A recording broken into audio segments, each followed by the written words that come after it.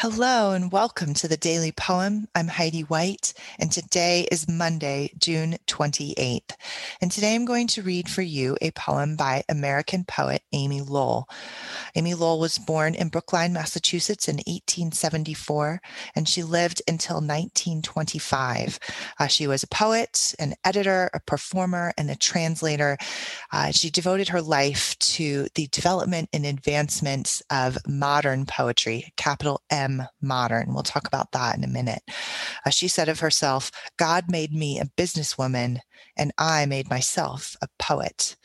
And over the course of her career, she published and wrote over 650 poems. But perhaps her most lasting legacy is her effort to awaken and enlighten American readers in the public square to embrace and accept contemporary trends in poetry. And today's poem is called Bath, and this is how it goes. The day is fresh-washed and fair, and there is a smell of tulips and narcissus in the air. The sunshine pours in at the bathroom window and bores through the water in the bathtub in lathes and planes of greenish white. It cleaves the water into flaws like a jewel and cracks it to bright light. Little spots of sunshine lie on the surface of the water and dance, dance, and their reflections wobble deliciously over the ceiling. A stir of my finger sets them whirring, reeling. I move a foot, and the planes of light in the water jar. I lie back and laugh, and let the green-white water, the sun-flawed barrel water, flow over me. The day is almost too bright to bear. The green water covers me from the too bright day. I will lie here a while and play with the water and the sunspots. The sky is blue and high. A crow flaps by the window, and there is a whiff of tulips and narcissus in the air. I chose this poem because it's a very summery poem. Today's June 28th, and it's beautiful, and life is rising all around in gardens, and it's that carefree time of year. And this poem really captures that sense of delight, I think, that characterizes summer and sunshine and water.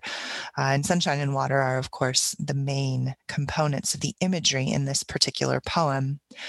One thing that was really important to Amy Lowell and the modern poets is the idea of a central image within a poem.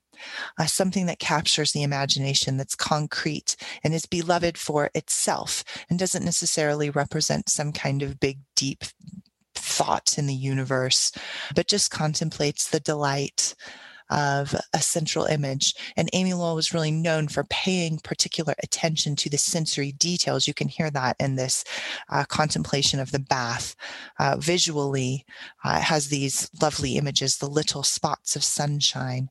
Then there's also smell, the smell of tulips and narcissus, the feel of the water, the experience of moving the water, the sound of the crow flapping. There's just such vivid sensory description in this poem.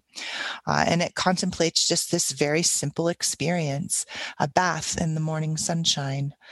And yet there's such precision of the images and descriptions that it really draws us as readers into the sensory experience of the poem and makes it a delightful and beautiful experience for its own sake.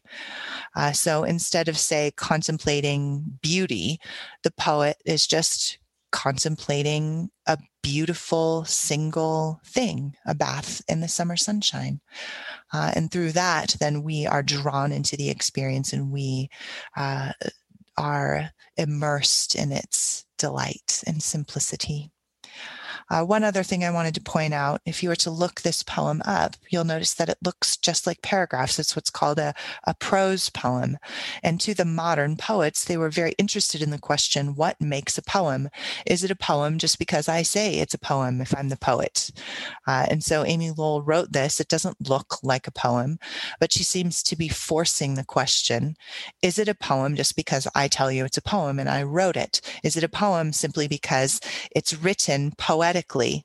And so she kind of plays with rhythm and a little bit of rhyme within the poem, but most of the time it's just beautiful writing. And as I was reading it aloud, I tried a couple times, and there's certain spots that make a line break, what would be a line break. Perhaps if the poet had chosen to put that in there. And so it's easy to read it aloud, just like I would read a poem that's broken up into lines that don't go all the way across the page. And so that's another really interesting thing about the modern poets and the question of form. So with those thoughts, I'll read it again one more time. Bath by Amy Lowell. The day is fresh washed and fair, and there is a smell of tulips and narcissus in the air. The sunshine pours in at the bathroom window and bores through the water in the bathtub in lathes and planes of greenish white.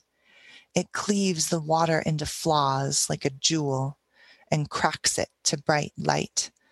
Little spots of sunshine lie on the surface of the water and dance, dance, and their reflections wobble deliciously over the ceiling. A stir of my finger sets them whirring, reeling. I move a foot, and the planes of light in the water jar. I lie back and laugh, and let the green-white water, the sun-flawed beryl water, flow over me. The day is almost too bright to bear. The green water covers me from the too bright day. I will lie here a while and play with the water and the sunspots. The sky is blue and high. A crow flaps by the window, and there is a whiff of tulips and narcissus in the air. This has been the Daily Poem, produced by Goldberry Studios, post-production by Logan Green. I'm Heidi White, and we'll be back again tomorrow with another poem.